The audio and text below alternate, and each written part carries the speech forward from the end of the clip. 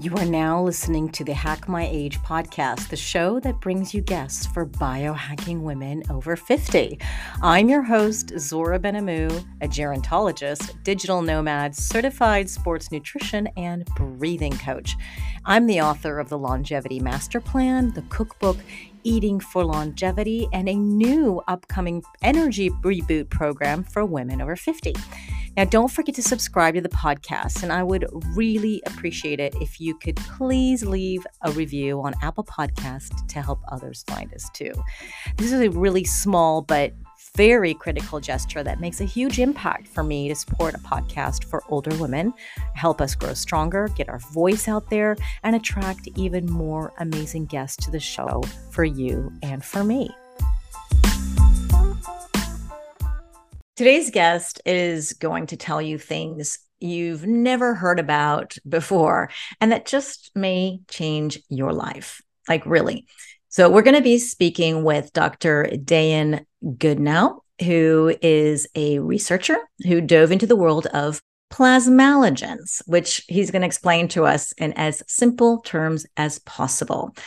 We're going to learn from him how this molecule our body produces is just so vital to diseases of aging and how we can control them to keep our cholesterol levels healthy or lower our risk of heart disease and dementia and many other neurological diseases, even cancer. Dr. Goodenowe started researching the biochemical mechanisms of disease in 1990. So he's got over 30 years of experience inventing cutting-edge technology and creating medical-grade supplements and identifying biochemical prodromes that are related to particular diseases that we women want to know more about. Now, keep in mind that Dr. Goodenowe is a neuroscientist, not a medical doctor, and certainly not your doctor. And he's also the founder of Prodrome Sciences, the author of the book Breaking Alzheimer's, and creator of the drgoodenowe.com website, where you can find everything about him, his research, and the things that we are going to cover today. So grab your notepad, because we are going to get a little geeky here, but try to keep the language for a fourth grader so we can all understand and learn. And before we start, let's read the fancy disclaimer. This content is for informational and educational purposes only. It's not intended to provide medical advice or to take the place of such advice or treatment from a personal physician. Any products and services are intended for research, educational, and informational use only and are not intended to diagnose or treat any disease. You should always seek the advice of a physician or other healthcare provider with any questions you have regarding the diagnosis, cure, treatment, mitigation, or prevention of any disease or other medical condition or impairment of status of your health. Neither Dr. Goodenowe nor the publisher of this content takes responsibility for possible health consequences of any person or persons reading or following the information in this educational content.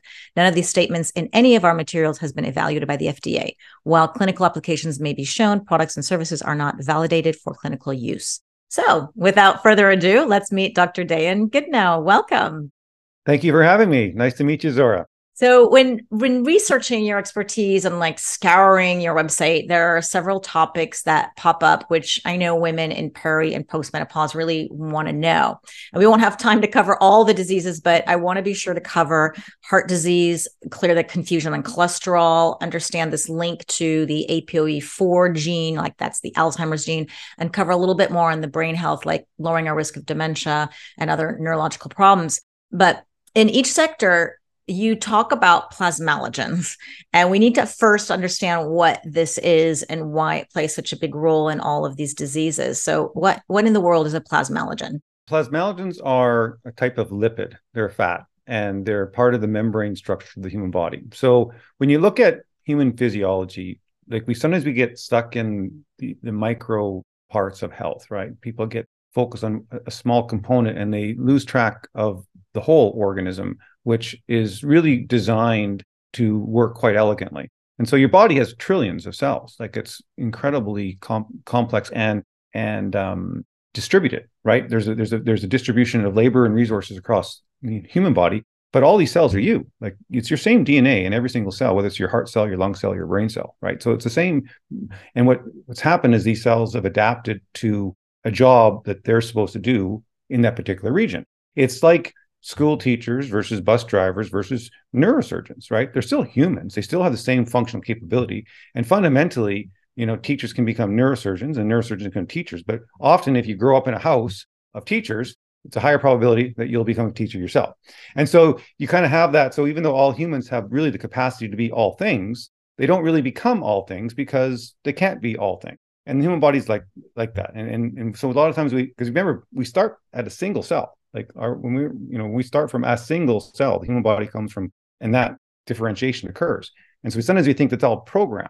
And really what it is, it's adapting to a purpose. And each part of your body adjusts and optimizes for its job at hand. So if you're an accountant, you start to learn numbers better. And so you're still human. Like everyone can run numbers if you try hard enough. And so that's how your human body is organized. But it's three-dimensional spheres and cubes. Like we're like a big, huge apartment complex with every single cell separated from each other. And we don't use bricks and mortar and plaster to separate. It's all biological. It's all living. And the material we use to create the walls that separate each of these cells are called phospholipids. And that's what the membranes separate. So phospholipids are kind of like a soap. They have a polar head group that likes to be in the water and a fat side that likes to be in the oil. So it's basically like creating your oil and vinegar dressing. And so phospholipids are like that. And then they create what's called a bilayer.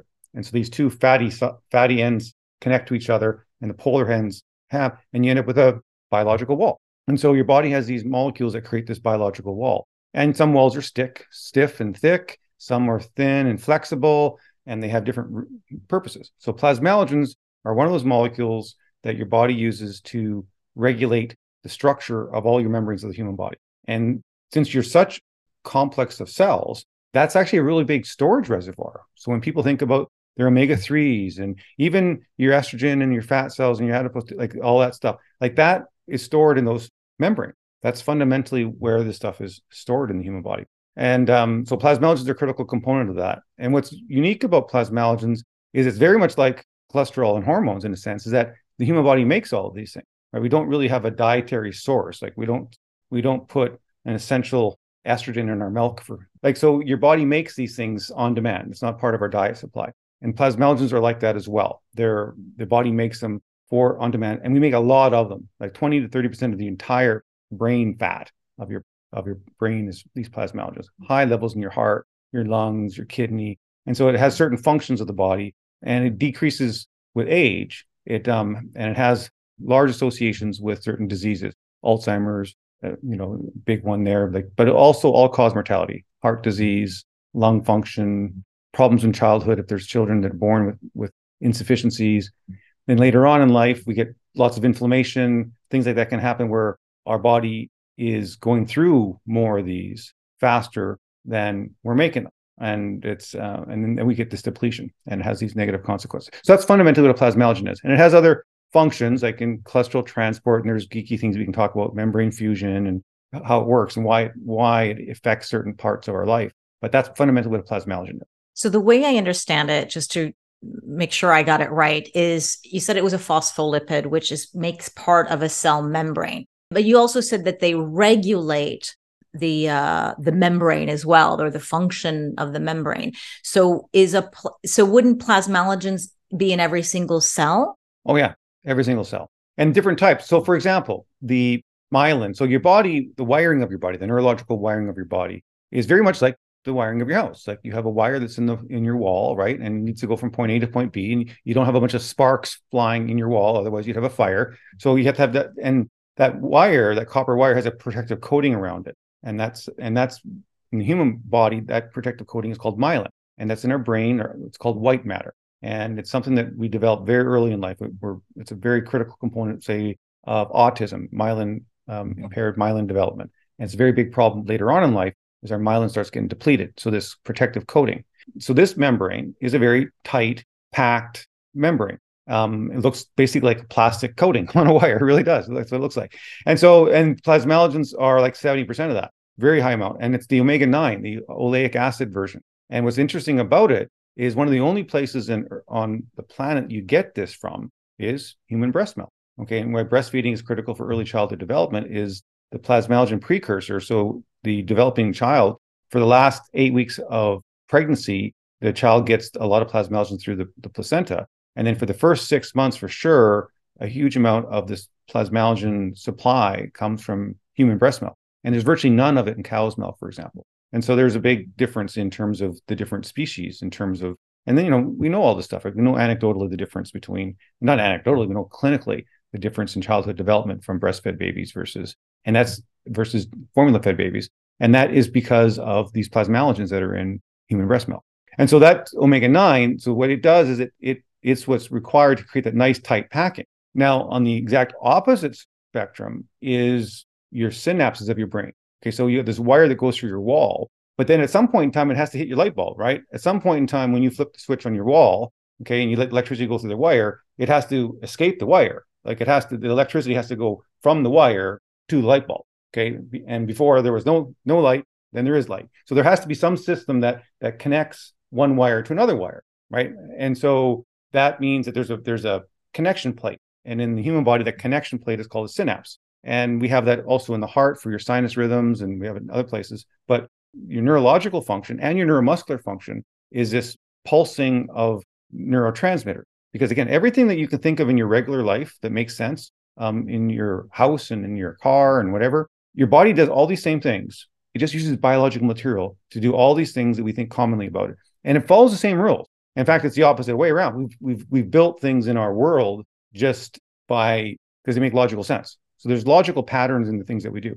Anyway, so that how two living cells communicate with each other is they basically spit out neurotransmitters. And it's like having a shower head and you're just pulsing. If you turn the water on and off, on and off, on and off, it's just like this pulsing. That's what happens.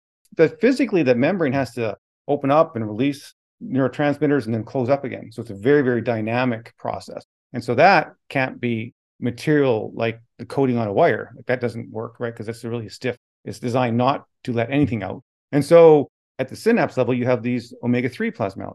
Okay, so people talk about fish oils, the DHA. That's one of the components of why these different fatty acids in our diet have different membrane modulation. So again, still a phospholipid bilayer, still a phospholipid, but it's different phospholipids. So now you have this membrane that's really loosey-goosey, and it'll open up and close. And in order for it to do its job properly, it has to have high amounts of these omega-3 plasmalogens, specifically DHA.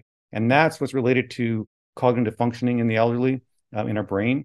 It's related to our neuromuscular function when we're younger, especially for heart function. And so the omega-3 plasmalogen is a critical component of that performance capability of the body. So you said that there's the omega-3 plasmalogen, specifically DHA. So that then tells me that there are many different types of plasmalogens. What is the difference between omega-3 fatty acid and a plasmalogen? And what is an omega-3 plasmalogen? So when we talk about omega-3 and omega-9 and omega-6, those are fatty acids. Okay, they're not actually, the plasmalogen is this backbone. So your phospholipid, so the fat, for example, you go to your cupboard and you look for olive oil, right? Olive oil is a triglyceride. And when you get a blood test, you're looking for your total triglycerides. And the stuff that's actually in your fat cells, those are triglycerides. They're basically the same thing that's in your cupboard, and it's a food supply. So a triglyceride means three, means it has 3 fatty acids attached to a glycerol backbone. So it's basically like you can imagine a fork with 3 noodles hanging off of it. That's basically what a triglyceride looks like. And now you have, if it's olive oil, what you have is omega-9 fatty acids on it. So you have these 3 oleic acids. And if it's, say, corn oil or sunflower oil or whatever it is, normally it's omega-6 or soy oil that'll have the linoleic acid, but it's still the glycerol backbone. But what's changed now is what the type of noodles that are hanging off the fork. And so if it's omega-9, which we think is very healthy for heart function and the Mediterranean diet and all that kind of stuff, then you have this pro-inflammatory omega-6, which is your linoleic acid, and then you have omega-3s, which is your DHAs, and they have different lengths. And so what happens then is when they stack together, right, they create different, because the membrane is millions and millions of these things stacked up. So if you think about when you're doing construction in your house, for example, if you buy, a pallet full of plywood, right, and you've got 50 slides of plywood, they'll stack on top of each other and they'll just seal right up to each other. Like, in fact, you have a hard time pulling one piece of plywood off another piece of plywood.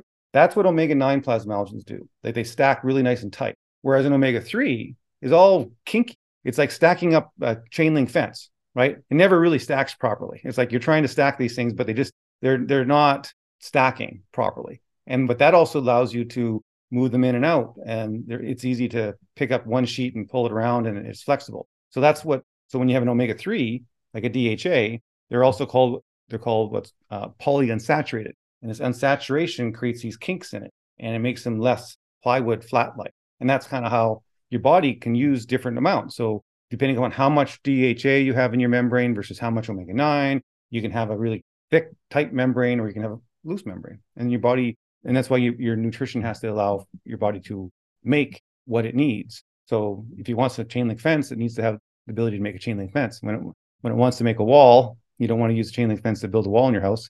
It won't keep too much wind out of your house. So you want to put a plywood and so that's how your body makes things. It's really the same. And so it has different types of building material for different things. And then what happens when we get older, or we become deficient in things, or we have too much of one thing, for example, I tell people it's like you're making your favorite Thanksgiving cake, if you will, right? And you got all these ingredients, 10 ingredients, and you can have everything you want, but if you only have half the flour, you're only making half a cake, right? So you can't and that's what we call the rate limiting component of something. So there's certain things that we become deficient in, or we don't get enough of.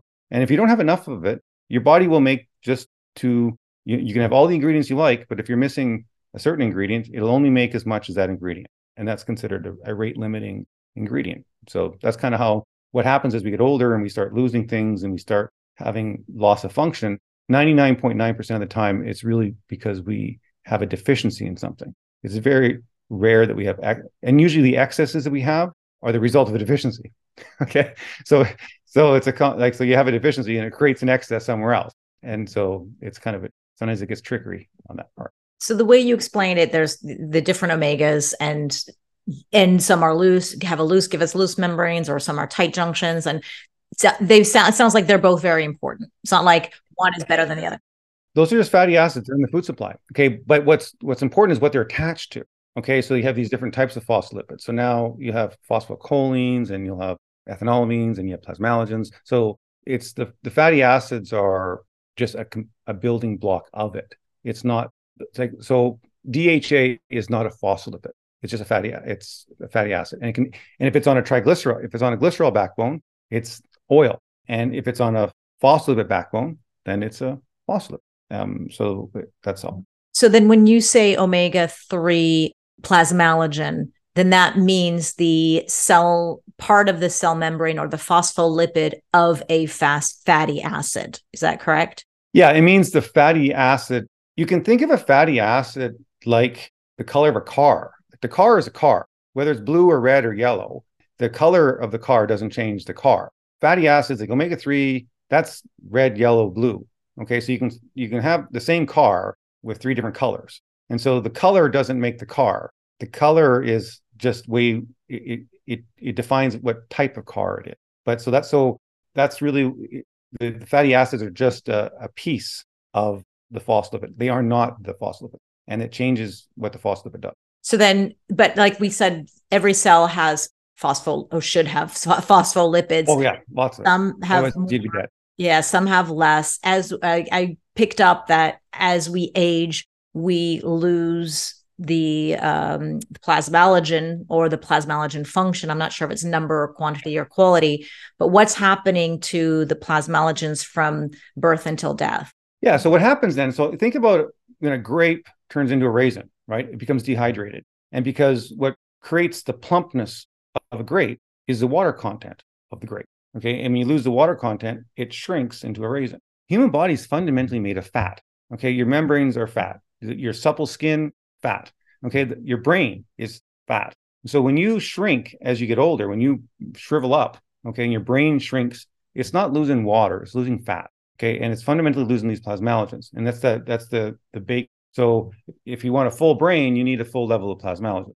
Okay. And your brain will shrink as you stop being able to make enough of them, because it's a critical component of all these membranes. And so that's how the difference in our human physiology goes forward on the core structure. So plasmalogens and this membrane structure is one of the key components of overall human physiology. And then we talk about mitochondrial strength and all this other stuff, but that's one of the core components. So when you get As we get older, like we brain myelinates. So this process of learning and retaining, and people talk about brain fog, and they get into postmenopausal or premenopausal, they can't think straight and all this kind of stuff.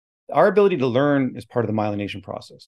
Okay. And it's ability for us to tune in to something. So learning is adaptation. Learning is having a conversation and saying, did I have a good response? Did that make the person I'm talking to happy, or did it make them angry? Now, did I want to make them happy, or did I want to make them angry? So if I want to make them angry, I'm going to do that again. If I want to make them happy, I'm going to do this again. So, but then it's that feedback loop. And then you learn, and that creates a memory. And that is your myelination process. That's the wiring. That's that white matter. And that's why we have these deficiencies in learning in autistic children. And even when you talk about, general cognitive issues with, say, women with MS, right? That happen in that age group. It's when that white matter myelination becomes weak, because what the wiring of your brain does, it creates precision. So think if you go into a crowded room of people, right? There could be a big wedding reception, and there could be 10 conversations going on in the room. And the fact that you can stand and you can kind of tune into one conversation after another, that ability, like one of the critical components of human physiology is our ability to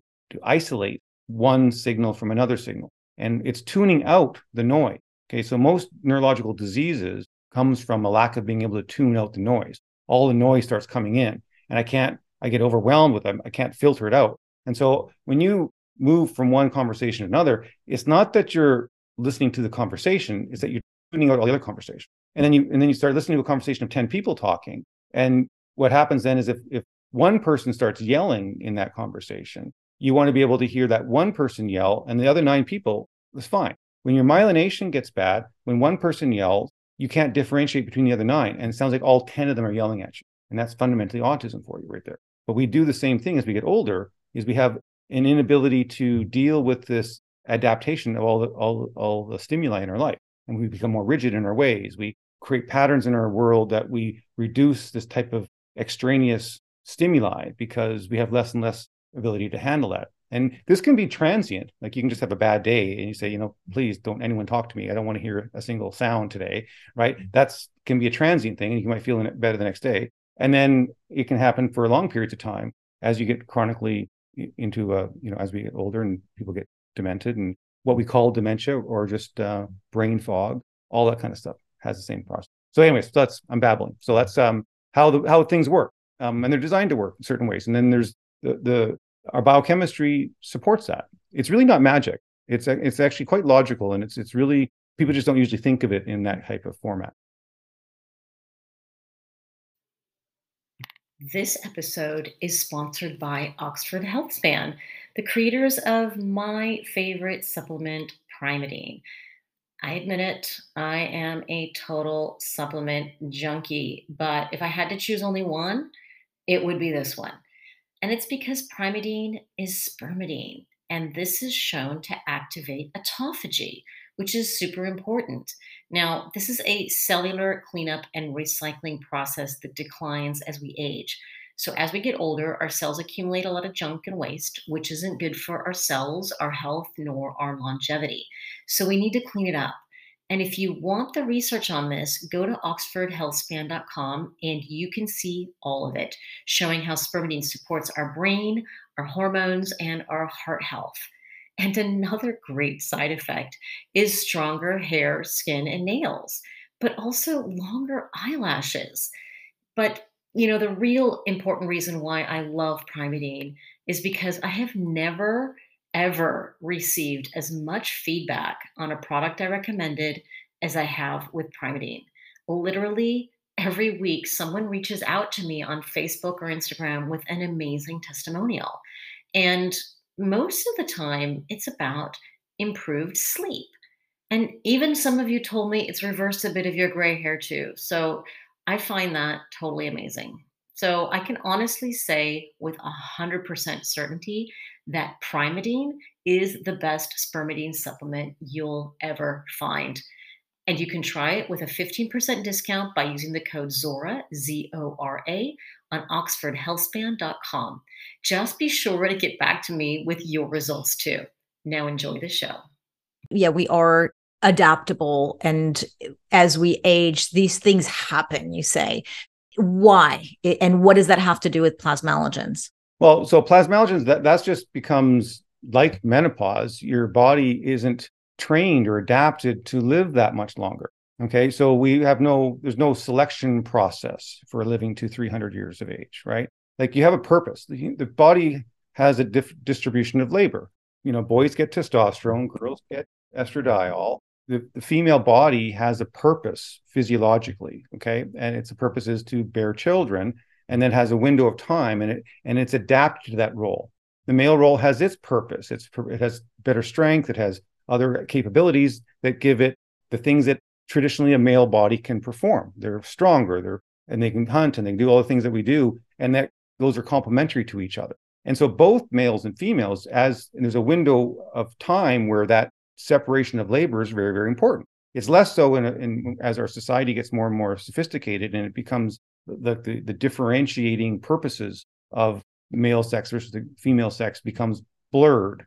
But that doesn't change the fact that we still have that biological purpose. And that's really the critical component, is purpose. Like you have to have a purpose. And one of the things that we have when we get older, we set deadlines, and you should never, ever set a deadline. You should set milestones.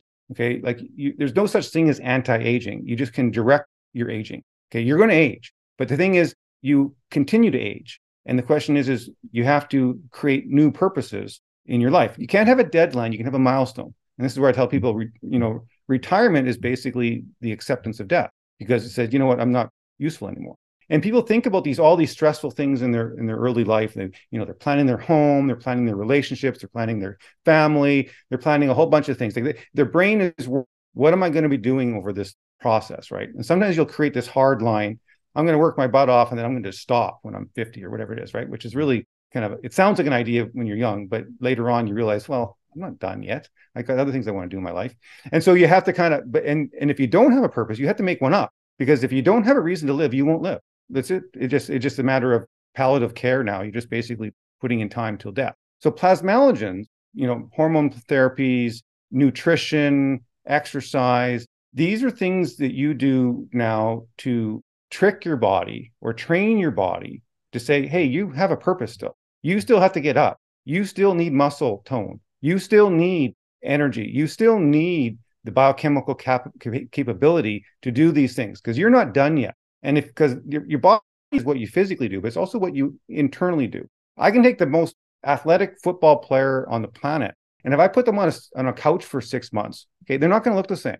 He will adapt to the couch. Okay, the couch, and so your body will adapt to the environment you put it into. And so the most powerful thing that we all have to do in our life as we get older is realize that, once certain phases of our life happen, we have to create new purposes. Because if you don't, you have to have a reason to then create the health to achieve that purpose. And this is when I'm talking about the biochemistry, and we talk about cholesterol and hormones and plasmalogens and mitochondrial function, this is now saying, okay, if I'm going to take a car from New York to LA, well, I'm going to get it checked out first. Okay, I'm going to put tires on it. I'm going to make sure it's going to run me.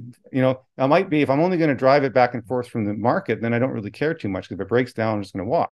If you got a plan for the next 50 years of your life, well, then you got to make a plan for that. You got to have a body that can get you through there. You got to have a brain that'll get you through there. And then you have to say, okay, what does that brain need to achieve that purpose, right? Because and we unconsciously create those purposes in life, and the world around us forces it on us. And then we get better. We just, with time, we save some money, you pay your house, you get this and that. And now all that stress is diminished, but you now have to replace that with something else. Okay, you have to replace that drive. Because if you don't, you just atrophy. You become that football player that's sitting on a couch, and you will adapt to death. So death is an adaptation.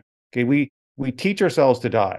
That's how we die. We teach our bodies to die, and it learns from us, and it learns quite well, and it successfully plays out our teachings until we're dead. And that's kind of where I look at things differently. The human physiology has a purpose. Your body's supposed to work, and we know how it works, and we actually know what health is. We actually know what health is very, very accurately, and all we have to do is we have to measure deviations from health. We live in a world where people focus on disease, okay, because you don't see your doctor until you're sick. You don't see, and that's really a backwards way of thinking. It's like saying, I'm not going to check the oil in my car until my engine stops running. Then I'm going to bring it to them, and they can tell me if the engine's out of oil or not. Well, that's just stupid, right? You know how much oil is supposed to be in the car. I don't need to wait for it to break down to keep it full. Plasmalogens are one of those things. You don't have to wait for the negative consequences of low plasmalogens. Like, we know that's not a good thing. You want those up front. And then other aspects of life as we get older, inflammation, the core components of aging, the skeletal muscle mass. Like, for women, that's one of the most critical things in life, especially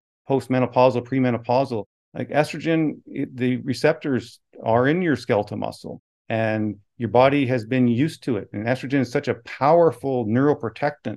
It's what protects girls from autism. And then what later on, it's what is reason why women get MS at higher rates than men.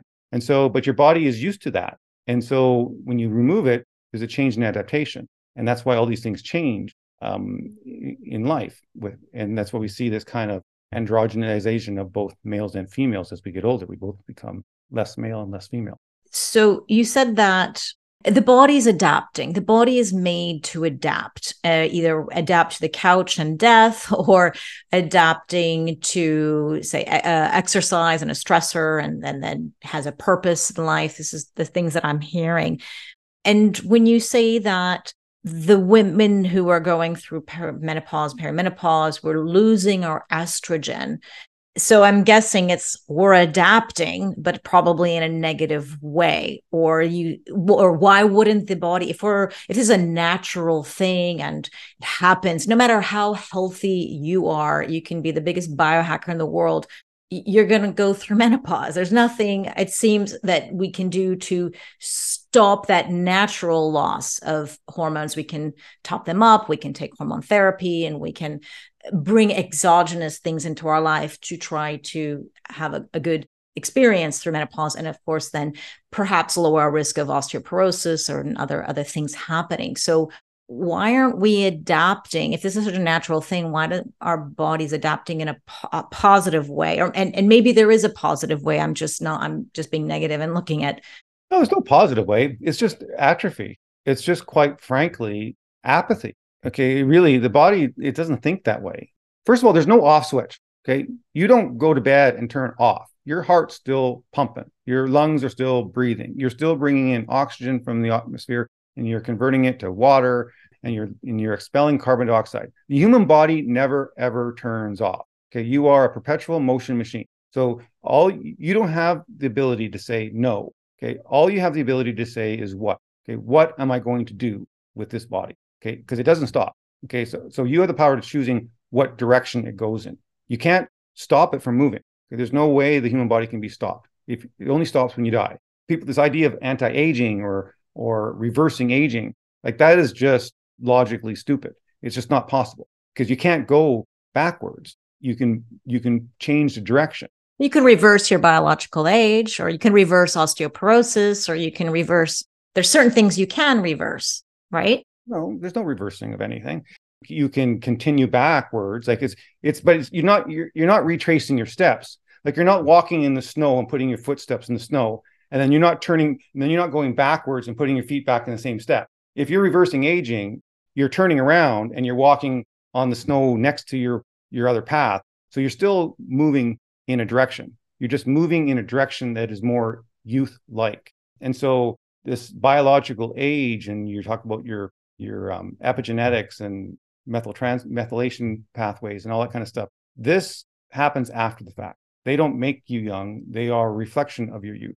Okay, and a reflection of the capacity that you've trained your body to do. Okay, so when you get older, what happens is you work out less. Okay, your body uses less energy. And so it's not going to waste energy. It's going to adapt to the energy demands that you have put upon it. And one of the ways it prevents you from blowing up is the epigenetics. Okay, and so it'll start turning things off, okay, or toning things down that you're not using. If you have less need for mitochondrial function, your body will make less mitochondrial function. And so the reason why we work out, like if you go to the gym and you work out weights, that's to trick your body to say, you know what, I am living in a world where I need to lift 40 pounds every day, even though you don't really have to lift 40 pounds. Like, I'm just moving my mouse around. I need to lift 1 pound, but the body's not smart enough for that. So you trick it And you say, no, I'm going to train my body so that it has capacity. And then when I'm not using that capacity, I've created that function. So for instance, all of type 2 diabetes in people is fundamentally related to loss of muscle mass. And all the cancers are related to this situation as well. And you can quickly look at, of all the cells of your body, you can ask the question, what parts of the human body never, ever get cancer? People don't ask these questions. It's almost unheard of to ever see cancer of the heart, for example, or cancer of the muscle. So your skeletal muscles virtually never, ever, ever become cancer. Even metastatic cancers, like only in extremely rare circumstances that you'll actually have metastasis to an actual muscle. And that's because those muscles they're in a fasting state. They use fat for energy. And so what happens when we get older, if we start losing our skeletal muscle mass, this balance between using fatty acid for energy, which is from your adipose tissue, okay, and fat, and to glucose metabolism, and that balance gets out of whack. And so now you become insulin insensitive because the body now is saying, hey, I can't process all this fatty acids that are coming out of my fat cells. Your triglyceride levels elevate in your blood, and your body starts recycling fat. Okay, your fat cells are sending energy out. Basically, it's going to your cupboard, it's getting olive oil, right? Like that's what you have. You have olive oil sitting in your fat.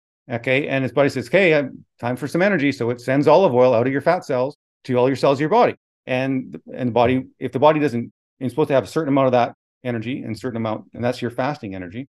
If it can't process that, it sends it back to your fat cells. So when your triglycerides get elevated in your blood, you're recycling fat. So you fundamentally can't lose weight if you get your triglyceride levels over 100, like, obviously within reason, because all you're doing is your fat cells are sending fat to your body to use it up, and your body says, I can't use all this crap. Put it back in the cupboard. So you're basically taking it out and putting it back, taking it out, putting it back all day long. And so this is what happens with cancer. Cancer happens from a lack of a fasting state. So the BRCA genotype for breast cancer, the BRCA and ovarian cancer, these are very clearly articulated. We can diagnose this long in advance for women.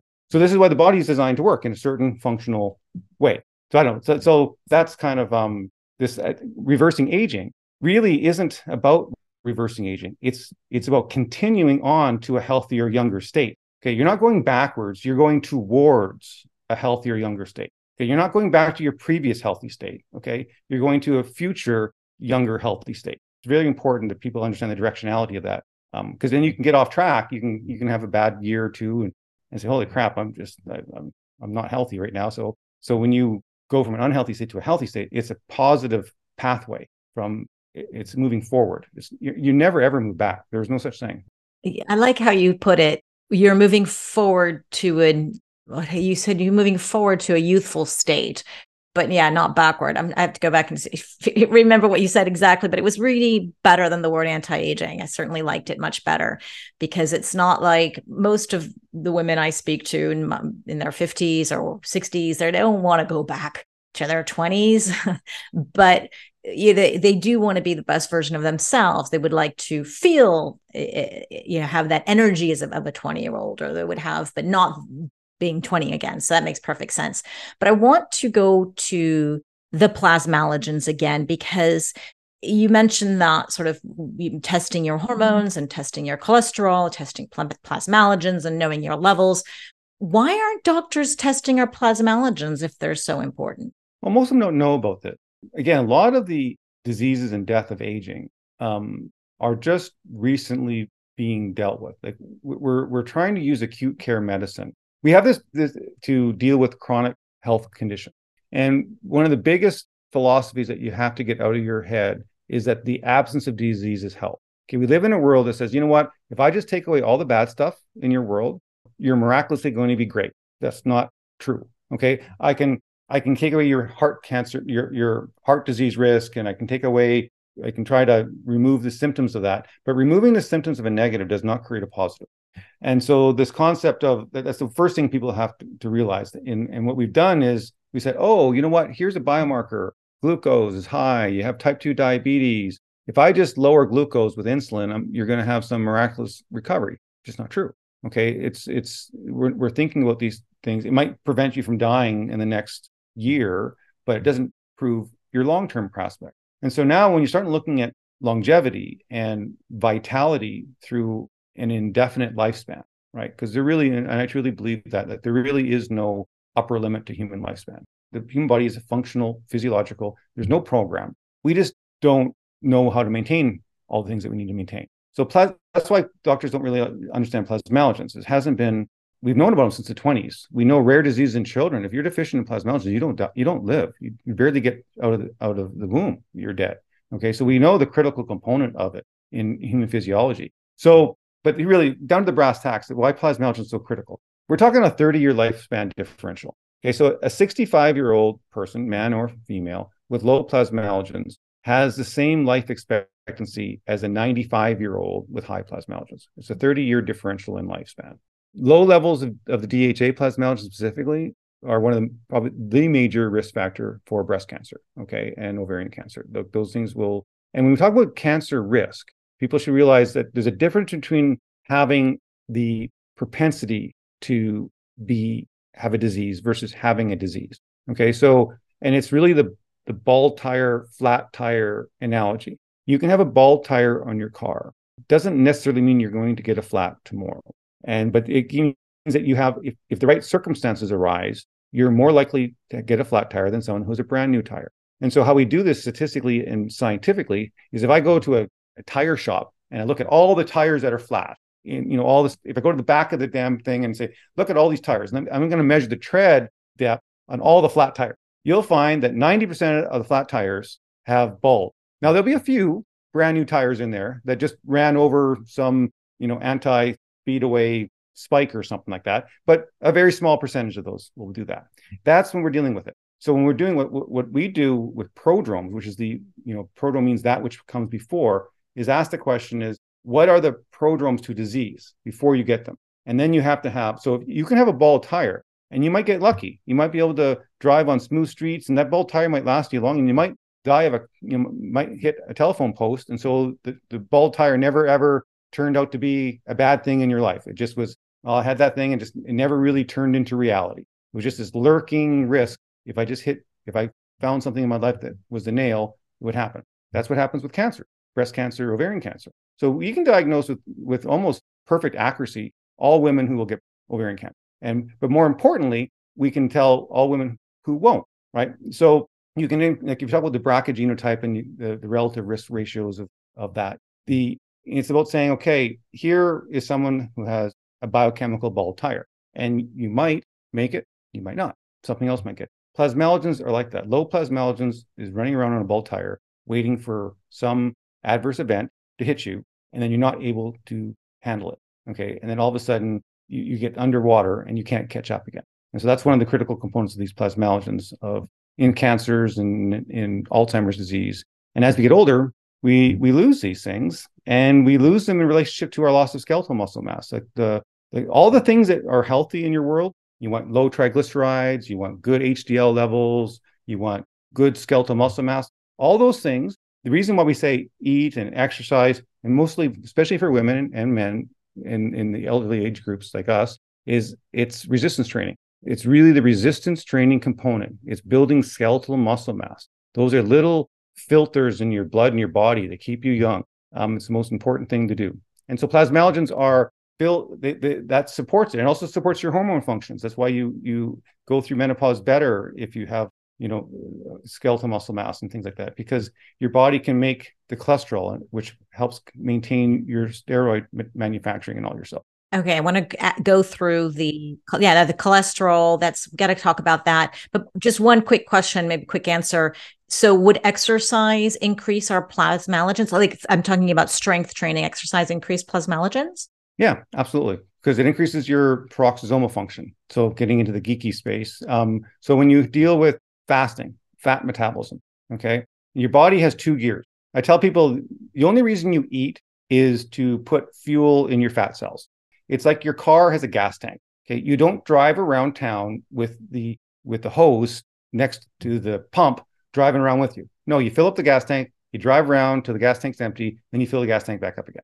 Eating is filling up the gas tank. Okay, that's the fed state. That's when we've eaten a meal. The fat in your fat cells, that is the gas tank. Okay, and so your body, the reason why we eat is because we have to have this cyclic storage of energy, and then we use that stored energy. And so this keto diet people talk about, or this intermittent fasting or restricted time eating, those are all really important. For women, the long fasting is not as important as men, I think, but it's the type of food you eat at different types of time of the day. So you want that low glycemic foods in the mornings and the evenings, and have a nice, good, full meal once. And it's about creating one insulin spike, and that's that fed state. Okay, your body is fed and it's storing its energy for later. Then it switches to the fasting state. And every single cancer, don't care if it's colon cancer, pancreatic cancer, breast cancer, ovarian cancer, all cancers are related to the inability to maintain that fasting state. All cancers are related to cholesterol dysregulation, period, full stop. And I do very large lectures, thousands and thousands of patients on this studies. And so that's why resistance training, building that muscle mass up, it maintains that glucose fat balance. And fundamentally, if you're physically fit, you cannot get type 2 diabetes unless you've got some sort of really severe, issue in, some toxicity or something like that. Interesting. So let's talk about women going through peri and post-menopause and elevated cholesterol levels, because I understand plasmalogens play some kind of a role in our cholesterol levels. And you mentioned in other podcasts that I've listened to, think about the ApoE4 gene as well. So we want to talk a little bit about the heart and the brain health for women going through this transition. Should a woman be worried about elevated cholesterols? And then, what is considered elevated or what is a safe or optimized cholesterol level? And what do we do about it? Yeah, so the optimal cholesterol levels going forward is around 240. Okay, that's people with a cholesterol level around 240 in the US scale is they live the longest. That's not what our doctor says. They say get under 200. As soon as cholesterol level gets below 200, your all-cause mortality doubles. And that's not guesswork. That is 100, that's 164 countries, tens of millions of patients. This is not up for question. So as soon as cholesterol gets under 200, all-cause mortality starts doubling. Then why do the doctors want us to get it under 200? My quip on that is it's from cardiologists. What they're interested in is they want to make sure that you die of anything but cardiovascular disease or heart disease. This is a cholesterol story with statins, and reason why they were created in the first place is that oxidized LDL is related to atherosclerosis. Okay, so your cholesterol is transported in your blood on protein particles called lipoproteins. So you have LDL cholesterol, HDL cholesterol. These things have two different purposes. One sends cholesterol to your cells, which is your LDL. That's your cholesterol feeding system. And cholesterol, just be very clear, it's probably the most critical human molecule. Okay, we get very little of it. We get a very small percentage of it from animal food products. We get virtually none of it in the plant world. The human body makes its own cholesterol, just like plasmalogen, and it is critical. It's a critical component of all of our membranes. All of your steroids, all of your hormones come from cholesterol.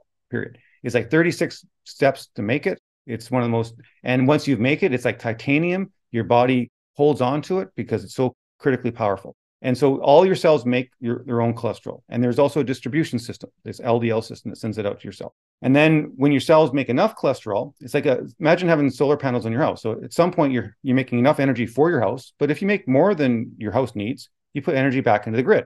Okay. And you donate energy. The donation of energy, which is a donation of cholesterol, is your HDL system. That's saying, I've got super healthy cells. I'm full. I'm happy. I'm going to share my cholesterol with the rest of us. That's why high HDL is such a powerful, good predictor. Low HDL. So low HDL, low phosphatidylcholine, one of the key determiners of all cancer rates, for example. Like this is really well established. There's so many research on this. So what does it mean when you have cholesterol levels below 200? That means your cells are sick, fundamentally. It means the cells can't make enough of their own cholesterol. And so they have to they're sucking cholesterol out of the blood supply. So the LDL cholesterol, which is the bulk of your cholesterol in your blood, it goes into your cell. HDL cholesterol doesn't go into your cell. So why this whole thing about statins and cardiovascular disease? Well, what happens is this circulating cholesterol, if you have oxidative stress in your body, if your body is inflamed, this cholesterol in your blood will get oxidized. It's called oxidized LDL. And that is pro-inflammatory. It'll go into your veins, like the inner lining of your I'm losing my mind right now. Arteries. arteries in your vessels, the endothelial layer, and it creates what these call foamy macrophages, and it spreads out. And so what happens is when you take a statin, what statins do is they block the cells of your body from making their own cholesterol, and it forces. So since the cell can't make its own cholesterol, it has to pull all the cholesterol demand from the blood supply, and so that's why statins lower LDL cholesterol. And what it does is any oxidized LDL that's in your blood, instead of going into your heart and the endothelial layers, it gets sucked into your cells, metabolize it. So what it does is it pulls oxidized LDL. And this is very large studies. Big New England Journal of Medicine paper basically says that there is no cardiovascular benefit of statins in anyone with low C-reactive protein level. So if you don't have oxidative stress in your body, okay, there is no benefit of a statin. But if you are inflamed, you have high C-reactive protein levels, then the statin will it's basically, it just pulls all the bad cholesterol, the oxidized cholesterol out of your blood supply and gets the rest of your body to start metabolizing it out of the system. So it sounds like the important factor here is if the cholesterol is oxidized or not. And so cholesterol itself is very benign. So, and only the all-cause mortality for cholesterol doesn't really start to go up until around 300. And it's usually not, at that point, it's not really due to the cholesterol itself. It's an indicator of other issues of, cellular failure or liver failure and stuff like that. So if I understood correctly, then you said optimal cholesterol levels for women going through peri or postmenopause, or maybe perhaps people in general, I'm not sure, is 249 or somewhere around the 250 mark. I try to tell people, say between 220 and 250, that is your optimal level. And then your HDL levels, you want to be in that 60 to 70 range. Now, men, if they get really super high levels, they can have a bit of a risk. Females can have very high levels of HDL with no increased risk. And so that's the benefit. And that curvature, and the older you get, the higher the cholesterol is to your benefit. Oh, interesting. So as we get into our 60s, 70s, 80s, then that optimal range goes up from, I don't know, 220 to 230. Exactly. In a small, fundamentally, your entire life. Like when I look at kids and people have these early disease issues, often they'll have low cholesterol levels. If you compare North America to Japan, for example, on average, if I take 1,000 people and I got 50-some thousand or almost 100,000 blood samples in my freezers, on average, the cholesterol levels in the Japanese population are about 20 units higher than they are in North America. And just across the board, if I just randomly take 1,000 Japanese people at all age groups and 1,000 North Americans, you'll see that the cholesterol levels in Japan are almost 20 units higher on average across the board, male and female. Are they also trying to lower it, or they have the same indoctrination with the cardiologists, or are they? Not so much. There'll still be a bit of it, but not so much. No, it'd be very much less statin use. Okay, that's why cholesterol is so important. If I heard you correctly, then you said also if it's too low, it's dangerous. If it's too high, saying over 300, that's also a marker of something's not quite right in your body, and you should take a look at it. Is that correct? Yeah, your body's making too much for some reason. Like it's got some sort of overproduction going on for some reason, and you'd have to look into a little more deeper into that. And then that goes into this ApoE4 genotype thing that you wanted to talk about, right? And risk of Alzheimer's disease. So ApoE4. So remember I talked to you about this apartment complex where every cell has its outer walls. Huge amount, almost 50% of those outer cell walls are cholesterol. So when we do a blood test, you're only measuring a small part of cholesterol. You're actually measuring this esterified cholesterol on lipoprotein. 85% of the human cholesterol in your body, you're not looking at. It's in the membranes and it's in the free form. And that's really where it drives your cellular activity and in the brain. And so ApoE, okay, so you have these different lipoproteins. Okay, ApoA is your HDL. ApoB is your LDL. ApoE is ambidextrous. ApoE can act as an LDL particle or as an HDL particle. It can do both things. So ApoB, LDL, it can't transport cholesterol out of your cells. It can't do reverse cholesterol transport, but it goes into your cells through the LDL receptor. HDL, it cannot get into your cell. Okay, it can't get into the cells of your body. It only does the transport. ApoE is unique because it can go both. It can act as LDL. It can send cholesterol into your cells, and it can do reverse cholesterol transport simultaneously. It has both functionalities, but it's very small in the periphery. It's almost exclusively all the cholesterol proteins in your brain are almost all ApoE. Okay, And so your brain uses, and so your brain is like Chinatown. Like it's a whole bunch of little streets and it's complicated and no one's going far distances, right? The rest of your body is the interstate highway system. Okay, we're moving things from Chicago to New York and big, long transport systems. The brain isn't like that. And so instead of using these big, semi-transport trailers, it uses much smaller particles that can get in and out of the places, and it uses ApoE for that. And so ApoE has these different genotypes. There's the E2, there's the E3, there's the E4. And the difference between these is only related to this HDL type function of ApoE, this cholesterol sharing part. So the ApoE4 carriers, they're cholesterol savers. Okay, so when the cell makes cholesterol, it kind of holds on to a bit more. Says, I don't really like sharing.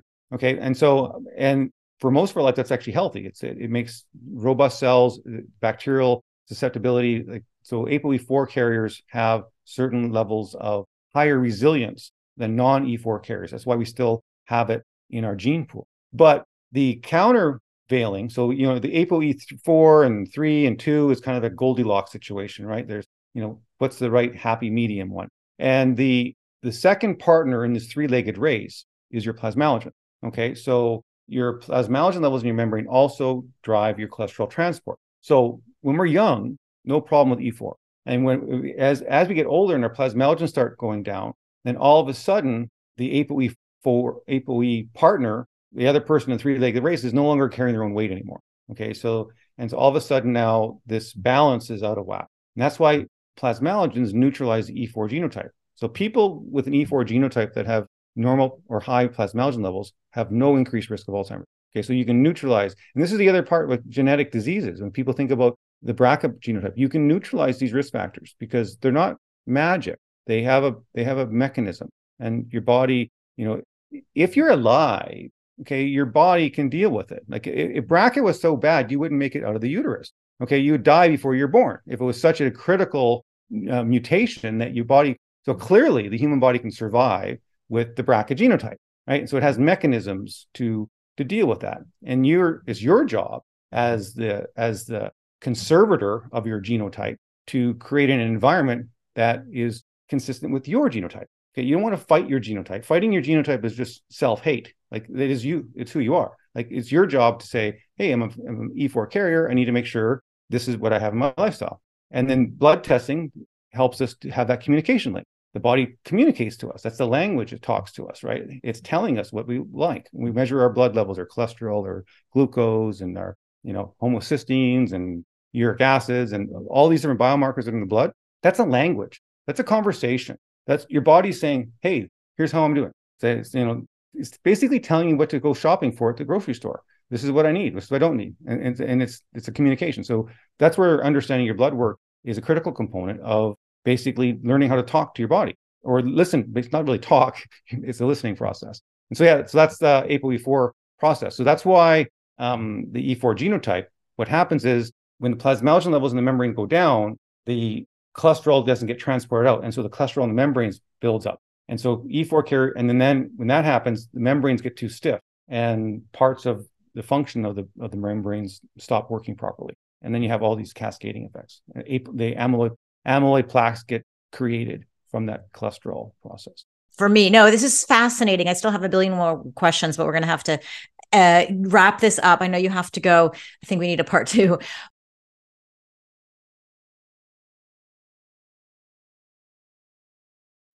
Hey, I'm butting in for a quick second. If you enjoy the content brought to you in this podcast, consider supporting Hack My Age by becoming a patron on patreon.com. This is where you can drop a tip or become a member for the price of a coffee. Members get special material, free coaching, and private Zoom calls. Join us by going to patreon.com. That's patreon.com/Hack My Age. Thanks for your support. Now let's get back to the podcast. So I know that plenty of other women are like that as well. It seems that when you go through menopause, so many women, even though with a healthy diet and lifestyle, we get scared by our doctors saying, oh, you better bring it under your cholesterol levels under 200. And we're trying everything we can. And we're looking for ways to optimize our cholesterol levels. Now you've given us a very interesting piece of information in terms of the optimal levels being a little different than what your cardiologist may tell you or traditional doctor is telling you. And this is just information for all of you guys. I'm not saying that you should do, obviously do your research, your due diligence, and talk to your doctor about your own particular situation. However, what I've picked up from you as well is, okay, so let's try to get out in those optimal ranges between 220 and 250, more or less. So then you mentioned the plasmalogens obviously play a huge role in this and can help us transport our cholesterol and utilize it optimally as well. So I think that you're going to say, well, I think we've talked about exercise, for example, increasing our plasmalogens. I would like to talk about other ways to optimize our plasmalogens. But before we optimize our plasmalogens, we probably have to test them. So how can we test our plasmalogen levels? Because certainly our doctors are not there yet, and hopefully they will be in the future. We have a large network. So at prodome.com, you can look for that. There's a large network of doctors that do. And that's what I do. I teach doctors how to interpret lab results. Okay, not from a diagnostic perspective, but from a human health perspective. What are the healthy levels? What are, how do you supplement and nutritionally support someone to get optimal health? And so the blood test looks at that. And I guess the last thing I wanted to tell people was that if you're looking at the generality of health, you have to stop and actually first think, what does the human body actually do? Okay, and we forget about that. We get stuck in the weeds. We get stuck on some little microcosm of human health, and we forget its basic purpose. The basic purpose of the human body is to release sunlight energy back to the universe. Okay, that's really what it does. We are a hybrid electric car. Okay, we consume hydrocarbons. Okay, and the hydrocarbons contain energy from the sun. That's what plants do. Plants take the energy from the sun using the chloroplast, and it takes carbon dioxide and water, and it creates glucose. Okay, and then from that and the energy from the sun is stored in that molecule. And then all these other complex things get created from animals and a whole bunch of other things. But basically, that's where hydrocarbons come from. The human body releases that. So we breathe in oxygen, we breathe out carbon dioxide, and you pee out water. Okay, so what we do is carbon dioxide and water, the two things that was used to create the glucose in the first place, we release back in the environment. So we burn it. We are an internal combustion engine, but it is everywhere. We have trillions and trillions of these internal, it is every single cell has thousands of these little mitochondria. Okay, so you think of your Tesla car, for example. Imagine every single piece of paint, every piece of rubber on the tire, every piece of upholstery is the battery.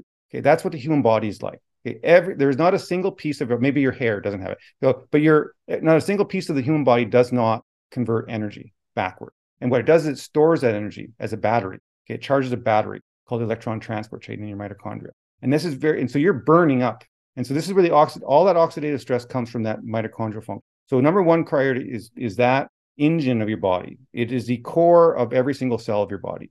And that's where part of the exercise comes in. And the nutritional, your B vitamins, talk about N-acetylcysteines and your carnitines and that nutritional component. Because if that system is working, you don't get oxidative stress. It's when your engine is smoking. It's like you're following a car on the freeway and there's a bunch of black smoke coming out. That is when an engine isn't burning smoothly. That's what's happening at the biochemical level in your body. And then your body has to deal with all that crap and smoke that's coming out. And that's your inflammation. That's your cardiovascular disease. All those things come from that core component. So that's the one part. And then the physiological structures is membrane structures and the other core components, the cholesterol, it's the plasmalogens, it's the suppleness of your body. Okay, these are the core components of whatever you want to do. Okay, if you want to climb Mount Everest, if you want to go surfing, or you want to watch TV, doesn't really matter. Whatever, that's what the human body has to perform.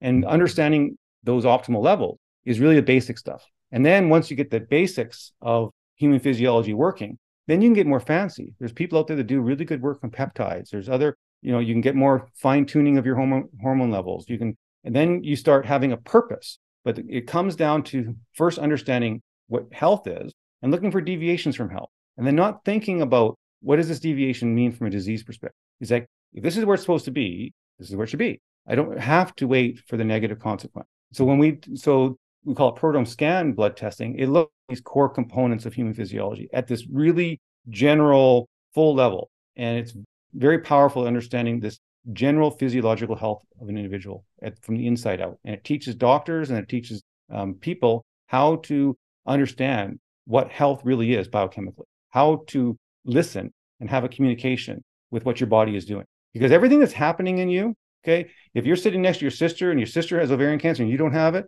okay, there's a biochemical reason for that. Okay, there's a physiological difference there. Okay, anything that you can visually see or feel, okay, there's a biochemical correlate of that, because that's how we are built and made. And it's just a matter of learning how to communicate that. So that's the blood testing. So protonome.com, there's doctors for that. And obviously the plasmalogens are a big component. I call it, it's kind of like a Trojan horse in a sense. Let's get your attention on plasmalogens, because it is a really big hammer. Like, it's really something you don't want to be deficient in. But then while I have your attention, let's fix a few other things while we're at it. Okay, because they're not the only thing in your world to make sure that it's healthy. So there's this test that we can get on prodrome.com. And you said there's doctors as well there that I guess they would, I'm not sure, do they have to order it or they just interpret it? Can anyone go and buy this and then read it themselves? We're trying to get more, but we really, really encourage people to use these functional doctors that have been trained in this and then they understand it, because this communication process is just healthier when you have a partner with you. And you can biohack it yourself to a certain degree. And absolutely, there's that. The blood testing itself, just, you can read about it. Like the courses are all there, but we don't have a real public version of it. It's not about, like, normally when you get a blood test, you say, oh, my cholesterol's high, low. There's a cutoff point. What is my uric acid? People get obsessed with high levels of uric acid, which is another pet peeve of mine, because it's low uric acid that kills you. But it's understanding the level of your biomarkers is not some sort of pop quiz on you. It's saying, what does this mean? It's why. And sometimes the same level of a metabolite, okay, can have a different meaning based upon your health situation. And so people take a very dangerous situation is to pick one piece of information in isolation of other things and draw big conclusions from it. Like, you can have a big salary, right? But if you have 10 times the expenses, then it's not a big salary. And you can have a smaller salary and no expenses in your life, and you can have a very healthy financial situation. So just because you have X number of dollars coming in every month doesn't mean that you're financially stable. So the same number can have different meanings. And in one person's life, that could be, wow, I'm awesome. I have extra resources. And in another person's life, it could be, man, this is bad. A good example like that is autism, for example, and multiple sclerosis. We measure blood plasmalogens in those people. They'll typically be higher than normal because they have mitochondrial dysfunction. So the high levels of plasmalogens in the blood, because remember, we're not measuring a piece of your brain or a piece of your muscle. Okay, we have to understand what that means. If they're really high, the question is, why are they so high? Like, unless this person is like, super bodybuilder, chances are they have a mitochondrial dysfunction. Whereas a separate person could have low plasmalogens. Okay, and we know clearly, well, that's bad news, because we can say the peroxisomal function. So it's not what the biomarker is. The question is why is the biomarker what it is? So it's not what the biomarker is, it's why. And the same thing when people talk about this biological age clock stuff, okay, which is, again, I'm not a big believer in, but that's fine. People can have fun with that. The question isn't what your clock is. The question is why is your clock the way it is? The clock is a representation of you. You have to learn how to ask the why question, not the what question. And once you understand the why question, so if you're 60 years old and you have a biological clock of 30, the question is why do I have a biological clock of 30? Well, it's because I have a physiology now of a 30-year-old.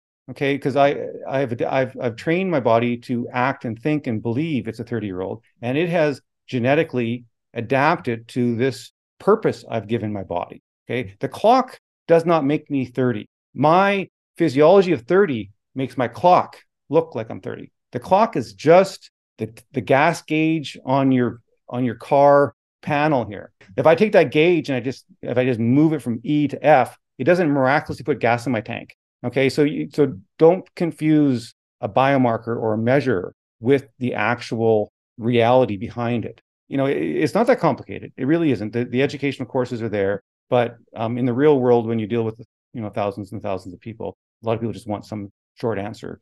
Yeah, that's what we want. It's your website is chock-a-block full of information. So if you're a health practitioner and that's your world, you've got these great courses and you can understand it. If you just want to know your biomarkers and your plasmalogen levels and understand them and how to get them optimized, then that's when you'd go through one of your already doctors that are already presented there. Just a quick question about so you have a kit that we can test our plasmalogens, but it sounds like you just said that there's so many other biomarkers that this test kit tests, or did I get that? Oh yeah, right? It measures your lipid function, your plasmalogen function, it measures your mitochondrial function, measures your methyltransferase system, your cholesterol regulation system, your kidney function, your so this is like a full-on, get it like check up. It's a checkup. It's a hand-selected subset of molecules that give you a very clear picture overall. Now, educational-wise, if you want to learn more about the cholesterol, okay, that is available, okay, on the website. There's an advanced lab test interpretation course, so you can learn the data, what cholesterol really means, the risk factors of cholesterol. You can learn about uric acid. You can learn about plasmalogens and phosphatidylcholine levels, for example. You can learn about these things. A lot of this information is going to be even in your simple little, your metabolic panel that you get, and you can look at that yourself and start looking, and you can start interpreting some of that stuff. But the blood test, the proton scan does it puts it it organizes it in such a way that you can see, okay? Because part of it is like taking an empty house and putting furniture in it so you can actually see what it looks like. It's like, okay, how you organize things is the way the brain can think about things. Like if I have a whole bunch of things in isolated, disconnected spaces, then you can't understand the patterns. You can't interpret what's going on. And so the proton scan has a bunch of specialty blood markers, like the plasmalogens. There's some gastrointestinal tract acids your gut microbiome make that we measure. We measure sphingomyelins and ceramides that are very indicative of membrane like health, fatty acid elongation, which is a critical biomarker for ovarian and breast cancer. That's all put in there. And so there's a number of specialty components of it. And then there's several markers that we've had for forever. They're very valuable markers. Like they're still your fasting triglycerides and your cholesterol, and these are still credibly, like we've been measuring them for 1,000 years, it feels like, but they still have credible value. We don't use them enough. People scuff off of those things, but there's certain little rules that really deliver big benefits to you. Like I was mentioning earlier, getting your triglycerides under 100. If you want to lose weight, these kind of things, like this stuff is there. All right, I want to get a hold of this test. I wish I had it before, and so we could discuss it. It could explain. It's just you take a blood test. Do you draw with your finger? Do you go to a doctor? No, it's a regular venous blood. It's a classic red top tube. And the other thing we do is we biobank all your blood samples. That's my other pet peeve. When you go to a traditional blood testing, they take your blood, which is pretty serious, right? They come in, they're going to stick a needle in you. They're going to get a vial of blood. They're going to ship it off, and then they're going to throw it in the garbage when they're done with it. Like, what the hell is that about? So we actually biobank our blood work, okay? And so it's like taking a computer restore point, right? You say, here's my blood work. It's there for the next 50 years. So I can go back to my blood sample when I was super healthy, okay? And I can look at what's happened before and after. I can go back and reanalyze the blood work. So we biobank these blood samples for everybody for their lifetime. Is that an extra cost? Is that? Not yet. Right now, we just do it because. Yeah, on your website as well, I was looking at some of the videos of how you are testing. If anybody wants to get really, this is a full-on lab, and you can see how you're banking them, how you're testing them, and you do a really good job of creating these videos for us to understand better. So I wanted to get so I know you have to go, and I keep hanging on to you, but I'm glad we have the possibility to test not only I thought it was just the plasmalogens, but it has a whole other. We can test so many other things, go through doctors, get it interpreted. And then what if we do find our I don't know if you have time to talk about the ways to increase your plasmalogen profile. Do you want to do that in another? Well, I can do it in 10 seconds. And so, yeah, I guess that's a good point. So you get low plasmalogen. So what do you do about it? So I'm not in the world of saying, hey, it sucks to be you. Sorry, can't help you. No. So the whole point of the blood testing work is that this is you. This is your personal. Your biomarkers are you. Every single thing we measure on the proton scan, you have control over, and you can adjust them. Now, plasmalogen precursors been a challenge, and we haven't had them available for the last 100 years in human health. And it's only been the last couple of years that we have them. It's because I designed plasmalogen precursors that are basically designed using the same structure that's in human breast milk. They're called plasmalogen precursors. And we have two types. We have an omega-9 that's for the myelin. That's used for autism and multiple sclerosis and these rare diseases of demyelinating children. And then we have the omega-3, which is called proton neuro. and has the DHA on it, and it's designed for increased mental function. It improves cognition statistically in clinical trials. Like, it's been tested heavily clinical tested. And so those are precursors. They're designed to go into your cells and let your cells make the final molecule. And that's and they're designed to be bioavailable. They're 100% vegan, other than the gelatin capsules, but that's changing. But the oils themselves are pure oil. There's no additive, that kind of stuff. So we make that, and that can be used to restore your plasmalogen levels and maintain youthful levels. And then you can measure your blood test. How long would that take before you retest and see if it worked? Well, it works in 24 hours. So you can if you take enough of it. But over time, it has to fill up. So typically, I get people to retest in about 3 months, because we don't want to just adjust the biomarker instantly. We want, because your body then kind of gets back to a healthy state. So usually the first prodrome scan, we take a look at, is there any, boogeyman under the bed that you had no idea was there? Like, I'm super healthy, I'm feeling great. And but you didn't even know, you've been driving, a race car with a bald tire, and you didn't even know it. Oh my God, I could have crashed and I didn't even know it. And so that part one is just saying, is there anything that just not what you thought was there, that you fix it right away? And those things happen a lot, like phosphatidylcholine levels. People talk about PCs. Like, take about Steve Jobs. Anyone in your world that ever got pancreatic cancer and died, they had a phosphatidylcholine deficiency, period, full stop. Okay, we measure that kind of stuff. And so the first thing is to get that understand that universe a little bit. Is there what are the big crises that we want to avoid? Fix those things. And then about 3 months later, we can do a fine tuning. And then after that, it's once a year. The other part, like for my, I'm mentioning a whole bunch of my pet peeves, but life is to be lived, right? You don't want to be obsessing over your health every single day. And we obsess over health because we're scared. Okay. We're scared that we're missing something. And so, am I doing glucose monitoring? I'm doing my steps. I'm doing this. I'm doing that. And all of a sudden that starts, and rather than helping your life, it becomes an obsession, and it takes away from your life. And so the goal of what we're trying to accomplish here is understand what your healthy physiology should be. And then you shouldn't have to be obsessed about it. And once you've found a system in your world, a lifestyle and a diet and a supplement program that's got your body in its healthy state, go live your life. Okay, do the things that you need to do. Check up every now and then, but don't have this become an obsession and drag, because that's part of the process here. It's this fear of the unknown, and it drives us all crazy. Okay, which, am I looking for the right thing? What's going to happen tomorrow? And so we want to get, we can't solve every single problem on Earth, but the big ones we can kind of get, like physiology wise, we know what the human body should look like. Some more advanced technology will be coming down the pipeline is advanced MRIs, for example, measuring the brain and understanding what it should look like, how it should function. People should expect their body to work. You expect your heart to work, expect your lungs to work, expect your muscles to work. Okay, they're there to work. They're designed to work. If they're not working, you just haven't done the right thing to put them back on track. Your body is designed to work, and it should work for as long as you maintain it. Thank you so much. So well said. It's inspiring. I would love to share where people can find more about you. That's on prodrome.com, also drgoodenowe.com. And I will have links to that in the show notes. Instagram as well. You're Dr. Dayan Goodenowe, and I'll also provide your email. And we'll have a discount code. We haven't sorted that out, but you will just look out for that in the show notes or in the beginning of this podcast. And we will have some discounts for if you want to try to get testing and any other things that you find on the website. Is there any, or are there any last words for a woman going through menopause? Biggest thing is create a purpose in your life. You have to create a new purpose. You have to have a reason to live. You have to have a reason to be healthy. That's the biggest challenge. People start losing their sense of self-worth. They've associated themselves with a youthful childbearing phenotype, and they feel that they're no longer a woman again because they don't have these same things. And that's just bullshit. Like, you have to create purpose, and you have to create you have a new life, and it's going to be longer than your old life. Okay. And so plan ahead for it. Like, that's the bottom line. Because if you can feel it and think it, everything in your world, everything in your universe will come towards that.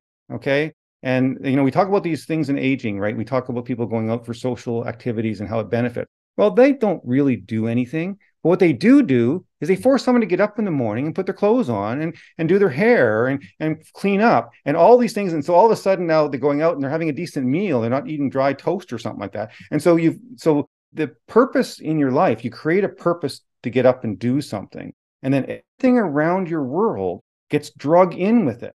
And if you create a positive purpose, make one up if you have to, okay, and then everything else will follow through on that, okay. And that's what people forget. They think, oh great, I can retire, I can sit and do nothing. Well, you're going to die, okay, because you're basically telling your body, you're telling your brain, you're telling your body, you're done. There's no work, I'm just putting in time until it just all falls apart. And so if you don't want it all to just fall apart, you have to have a purpose, and then your world will follow that purpose. And if your purpose is ended because your kids are grown and you have to make a new one.